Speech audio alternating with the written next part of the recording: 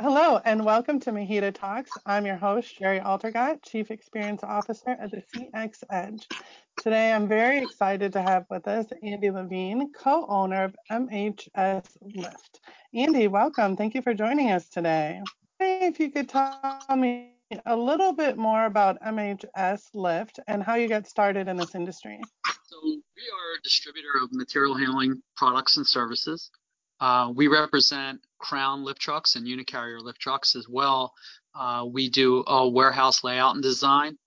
And I got started in this industry close to 30 years ago. Our father, Bob Levin, started this business out of his bedroom a little over 50 years ago, and he built a really great organization. And I guess I started when I was when I was a little kid. Our dad, he would bring my brothers and I to work. One of my brothers, Brett, is our co-owner. He's my partner. He would bring us to work when we were kids, and while he was in his office, my brothers and I would go out into the shop, and we got to, we would honk the horns and raise the masts up, and then our dad would come out and we would drive around in the parking lot. So I was kind of hooked at an early age. I thought my dad was the coolest dude in the world, and it turned out that he was. And then when I was 12 years old, I started cutting the lawn. And when I was in college, I would come in the summer times and work in the parts department. And then I graduated school and I was beach bum for about 2 weeks. And my dad came out and said, "All right, that's enough. Let's go to work." And I've been here ever since. Wow, that's such a fun story. I think most people I talk to about how they get started in this industry is very haphazardly, and I'm sure you've heard the industry running joke about how nobody goes to high school dreaming of forklifts. But it sounds like you're one of the unique few who grew up knowing about material handling. So that's awesome to hear. And kudos to your dad for bringing you and your brother into this business. I think that's awesome. So there's a myriad of reasons of why we wanted you on our podcast today. But one of the things that I don't think gets enough attention, especially in material handling, is corporate social responsibility. And I know that you and your team do a lot in regards to that. So I was wondering if you could kick us off with a little bit about what does corporate social responsibility mean to you? Well, I think for the most part, it means giving back to those less fortunate. I know people that they feel that they've gotten to where they've gotten to in life because maybe they're smarter than everybody else or they work harder than everybody else. And I just feel that people that believe that, they just don't get it. Look, I was fortunate enough that I was born into a family with two loving parents, a father with the foresight to get into a great industry and pick up wonderful lines like Crown and back then Datsun lift trucks, which is now Unicarriers, which was, we were just blessed with such luck. We've had customers that we've had literally for 50 years. We've had loyal customers. We had great vendors. Our associates at MHS, many of which have been here for 30, some over 40 years. So for anybody who thinks that they're where they are because they're smarter, they work harder than everybody, is in our opinion, is just kind of silly. So for our standpoint, we want to give back to those that are less fortunate. And one of the big things that we've gotten involved in has been the Boys and Girls Club of Camden County, as well as the Ronald McDonald House in Camden. And can you expand a little bit on what you do with those two organizations? Right. So I became a member of the board of the Boys and Girls Club about 4 years ago. My mother-in-law was the vice president of the board, and she died suddenly. And after her death, I wanted to continue her legacy, so I joined the Boys and Girls Club board. One of the first events that I was able to participate in was a Youth of the Year award competition. And this is a national competition where kids from each club have to write a series of essays, and then they present their essays to a committee. And I joined this committee, and I was just absolutely blown away with how talented these young men and women were. And when you get to hear their stories of where they came from, and many of these kids, they weren't born into fortunate families that my brother and I were born into. Some of these kids have parents that are single parents, perhaps a parent that may be incarcerated or hooked on drugs. it was just so compelling how far some of these kids have come given the situations that they had to overcome and deal with. And through that, it just made my brother and I really want to get more involved. The way the program is designed, anyone that participates in the program from Camden gets a $500 award, and then the winner of the Camden competition gets a $2,000 scholarship for school, and then they can go to the state and national. We didn't think that was enough, so Brett and I, a few years ago, decided that the winner of the Camden competition would get a full 4-year scholarship to Rowan University. Rowan University agreed to partner with us on this. So MHS Lift pays for the students' tuition, and Rowan University picks up room and board. So we now have 3 really bright young, it's two young women and 1 really super boy attending Rowan University that we are sponsoring. And it's something that we're really proud of. And like I said, Brett and I were very fortunate to be given the opportunities that we were given. And we just feel that if we can give at least 1 kid a year an opportunity to get a college degree and live on campus in beautiful campus in Glassboro, New Jersey, to give them that opportunity, we just felt that it's something that makes us really feel good. I mean, that's absolutely remarkable. I'm certainly blown away about what you've done and why you guys do it. How do you go about picking who receives this gift? There is a committee. Both my brother and I are on the committee, but we only get 1 vote, each of us. It's a group of people that are on this committee. And like I said, the kids come and they read their parts of their essays, and then there's a Q&A session. And then after all of the applicants get to present, then the committee picks a winner. And whoever the winner is eligible for this 4-year scholarship. Wow, that's so impressive. Have you had anybody graduate on your scholarship and come back to work for MHS? Not yet. They're still in school. We just started this program a few years ago, so we don't have any graduates yet. But there are no strings attached. They don't have to come and work at MHS Lift. I think one of the candidates, the first student, I believe, is a computer science major or graphic arts design major. It really doesn't matter what they do, and quite frankly, it would be wonderful if they would come to work at MHS Lift, because we'd be lucky to have any of them. But we certainly wanted to make it where there were no strings attached. It's they're free to do whatever they want. And do you keep in touch with them through the course of their education? Not a whole lot, but we do see them at a lot of the Boys and Girls Club events throughout the year. They do like to come back. Some of them are still on the staff at the Boys and Girls Club, so I do see them from time to time when they're at the club or at these other events. Well, I have to say again, that's an awesome initiative. I think you guys are doing some really great things. You touched a little bit on why corporate social responsibility is important to you and your brother, but why do you believe it's important to your business? Well, I feel like our customers have choices. Our associates have choices.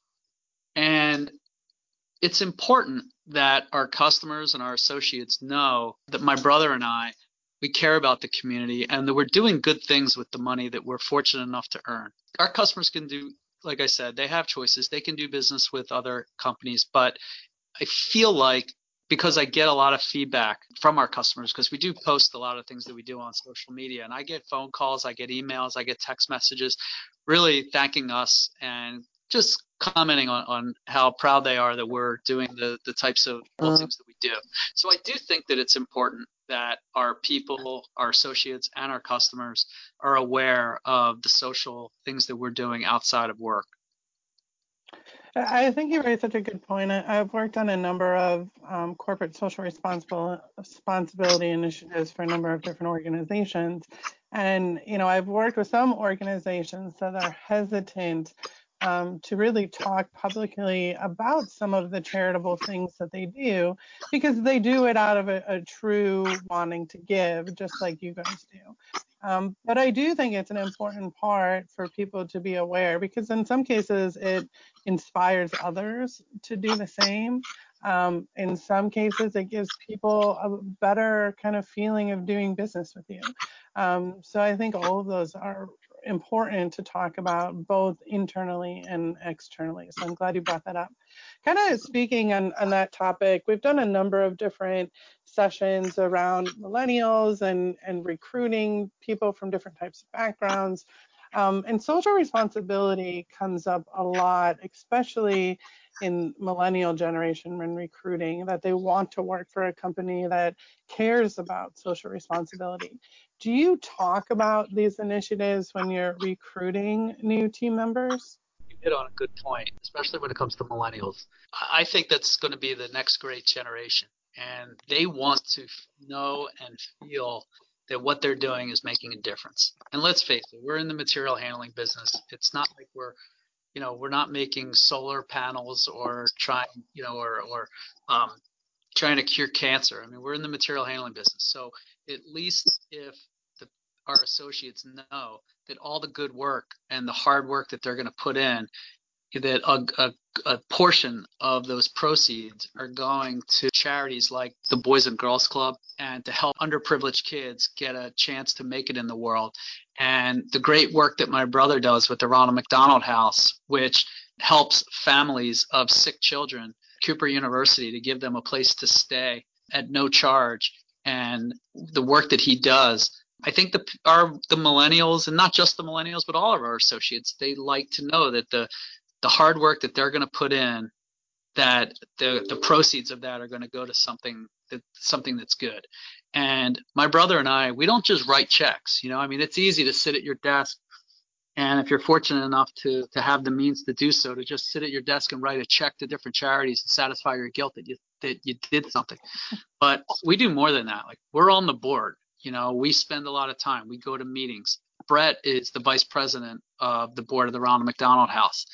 I work with the Boys and Girls Club, not just with the scholarship fund, but in addition to my board responsibilities, we just put a program together where I led a group where we had law enforcement officials in Camden come to the club to play with the kids and to start meaningful dialogue between law enforcement and the community. Like I said, we don't just sit at our desk and write checks. We get involved, and we contribute.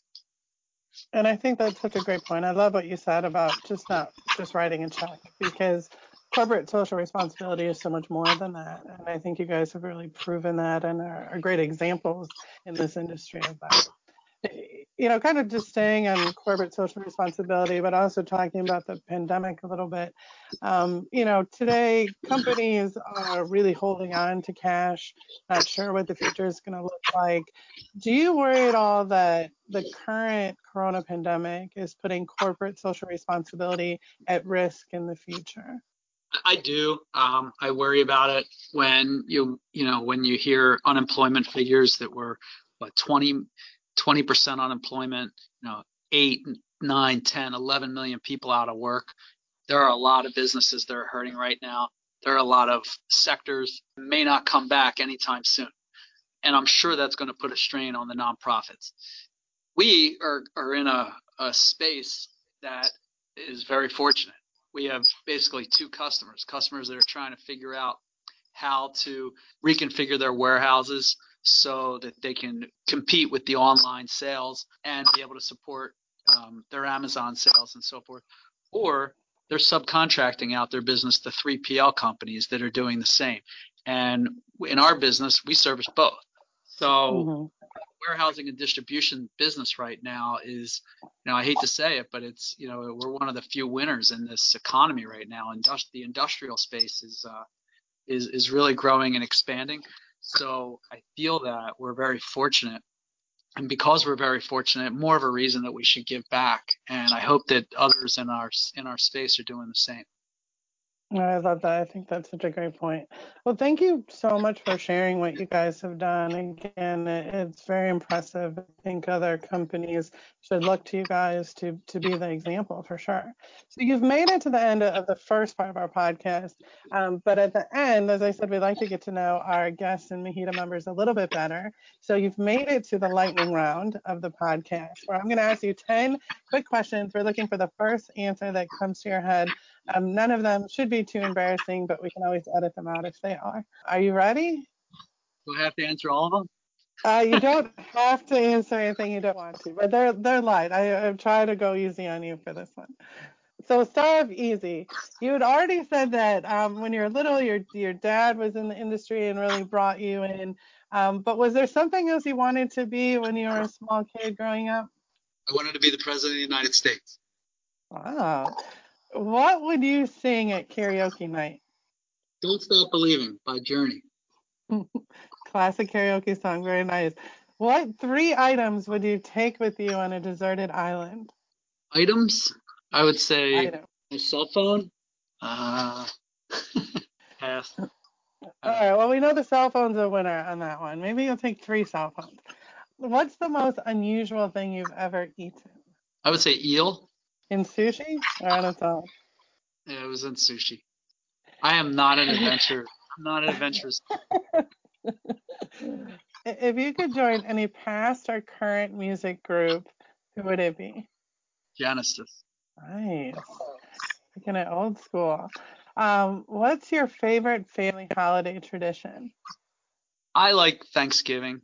It's a shame this year we didn't really get to Yeah, enjoy it, but I normally have 35, 40 people over our house for Thanksgiving, and our house is the house where if anyone that we know doesn't have somewhere to go or have family, in the area, my wife and I like to invite them over our house to share Thanksgiving with us.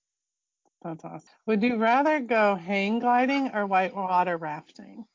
Oh, hang gliding for sure. What is one thing you think everyone should do at least once in their lives? Mountain biking. What is something that a ton of people are obsessed with, but you just don't get the point of it? I just don't get TikTok. Who inspires you to be better? My dad. Well, it's that you made it through the lightning round and you made it through the first half of our podcast. So thank you so much for joining us today. Is there any final words you would like to leave our audience with? I appreciate you having me on, and I hope whatever I may have said inspires others to do more social works within their community. Well, thank you again, Andy. It's been a pleasure, and we really appreciate all the work that you're doing and look forward to hearing more in the future. So thank you.